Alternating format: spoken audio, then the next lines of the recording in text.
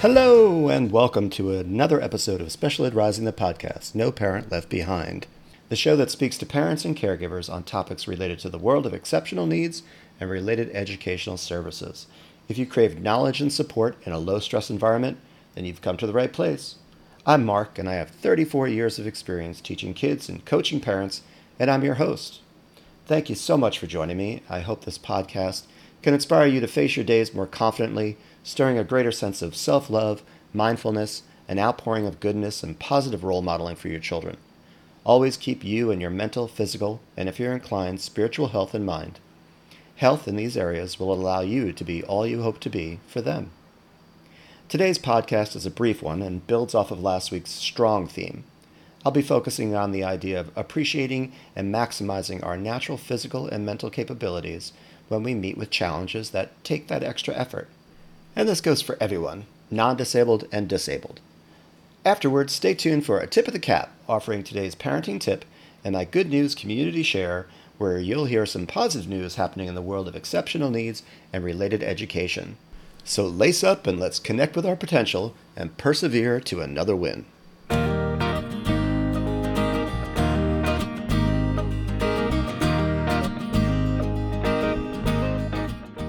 If we assume at the top of this episode that we are all humans with certain potential based on our physical and mental state, and that equally we are humans who lack certain potential, we can reason that one person's strengths will be different from another's and vice versa.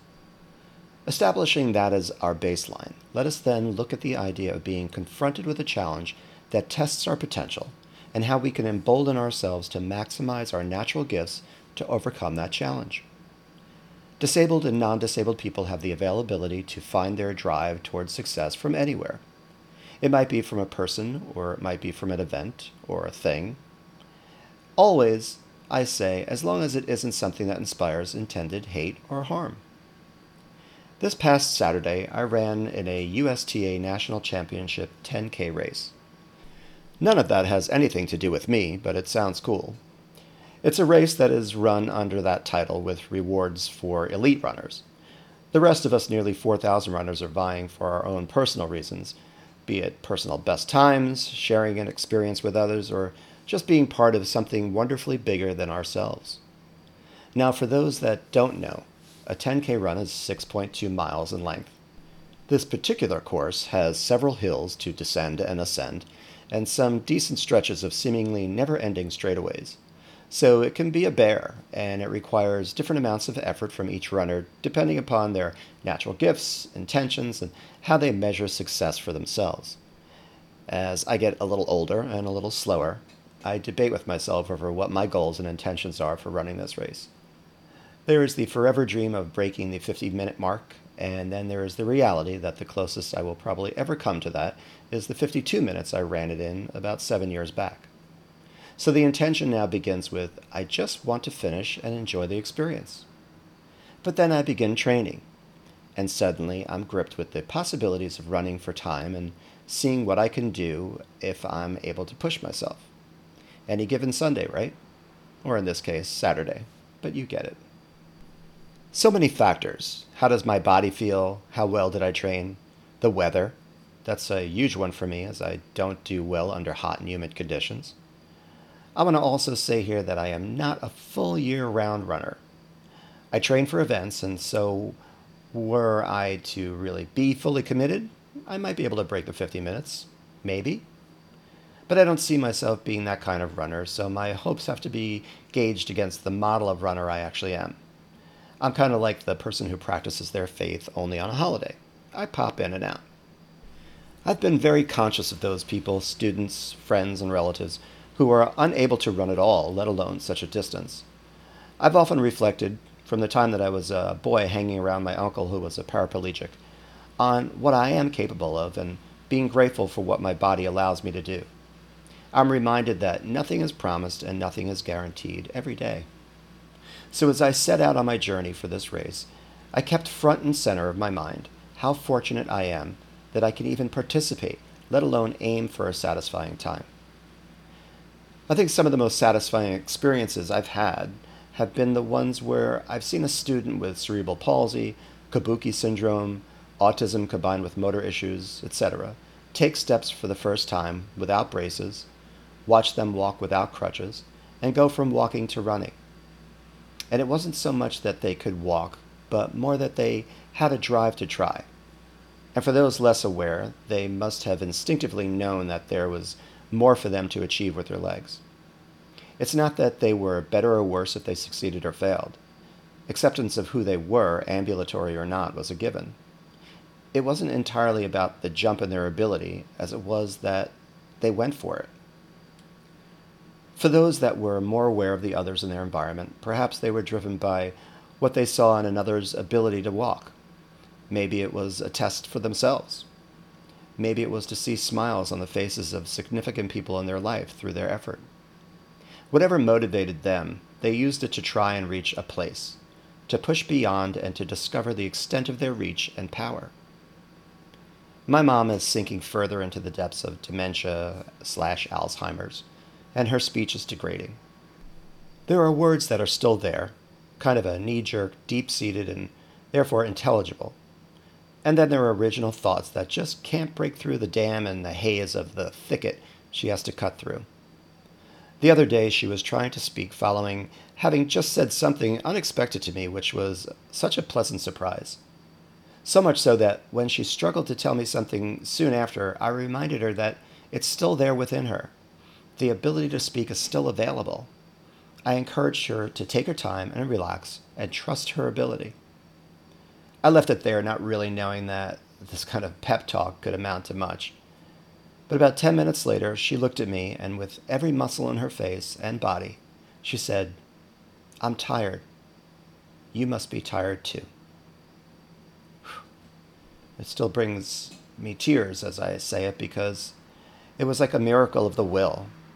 I heard my mom taking care of me, and I haven't in recent times and thought I may never experience that again. She dug deep and found her ability, and perhaps she was motivated to find it in her to show her concern for me. I know she says it with her eyes often, but to hear it is something that will play in my head for the rest of my life.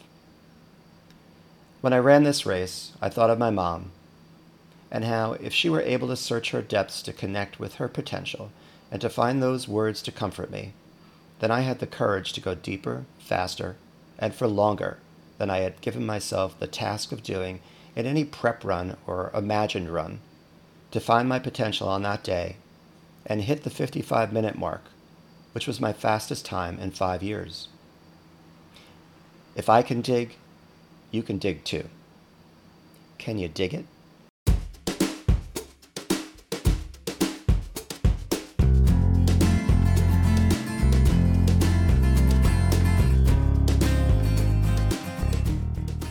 It's time now for a tip of the cap, your exceptional needs parenting tip. Today's tip comes from parentmap.com. Appreciate that things improve with time. Your child's prognosis may not improve, his or her condition may be debilitating and deteriorating, and these are hard things. But some things do get easier with time. Time, for better or worse, means more experience, more practice, greater perspective.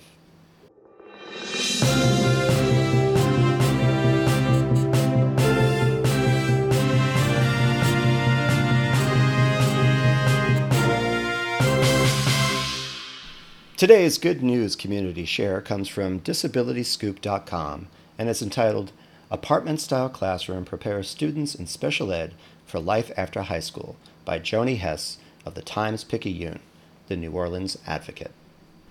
A small group of Fontainebleau High School students with physical and cognitive disabilities trickled into the makeshift apartment classroom, 2 instructors in tow. Excited and smiling, the students greeted the adult staff as they walked past the handicap-accessible front-load washer and dryer, past the kitchen, and into the main living area where an adapted physical education lesson was slated to begin. Physical fitness doesn't just stop after high school, physical education coach Scott Cave told them. You don't just have to go to a gym, you can utilize the space around you.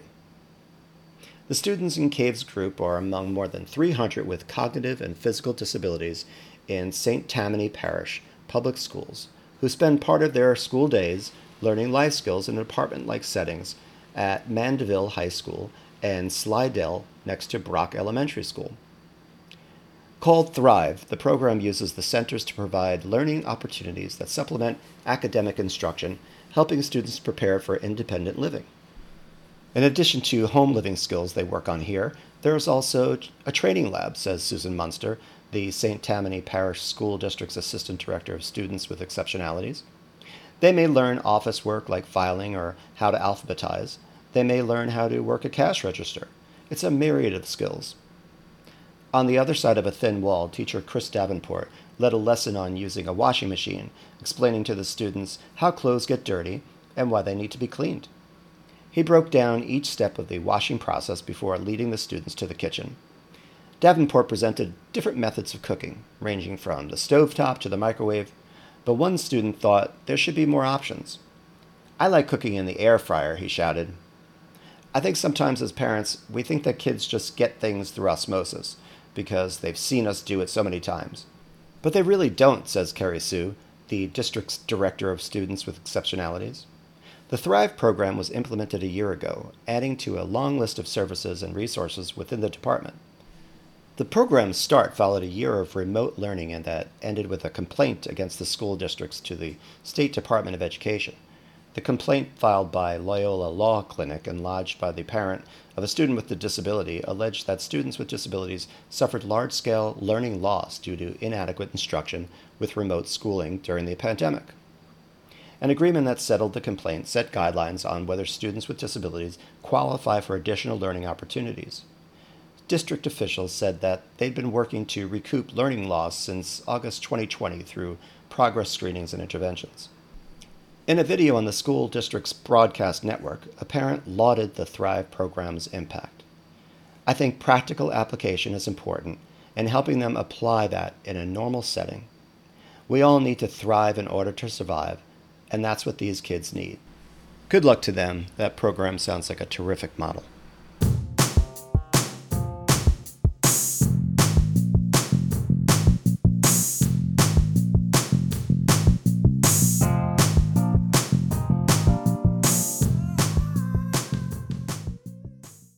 I want to thank you again for listening to this episode, and I hope you'll join me each week to hear about topics close to your heart and welcome fresh and informative insights into areas that are new to you.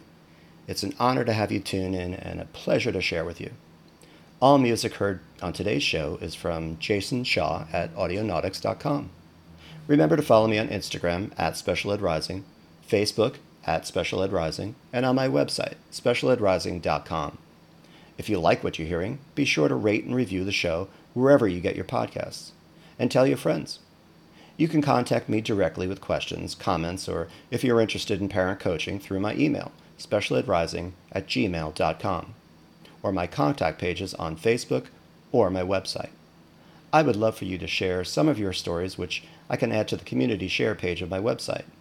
And with your permission, I'd love to share your submission with the audience. Also, let me know if there's anything you'd like to learn more about. And until next time, peace and keep rising.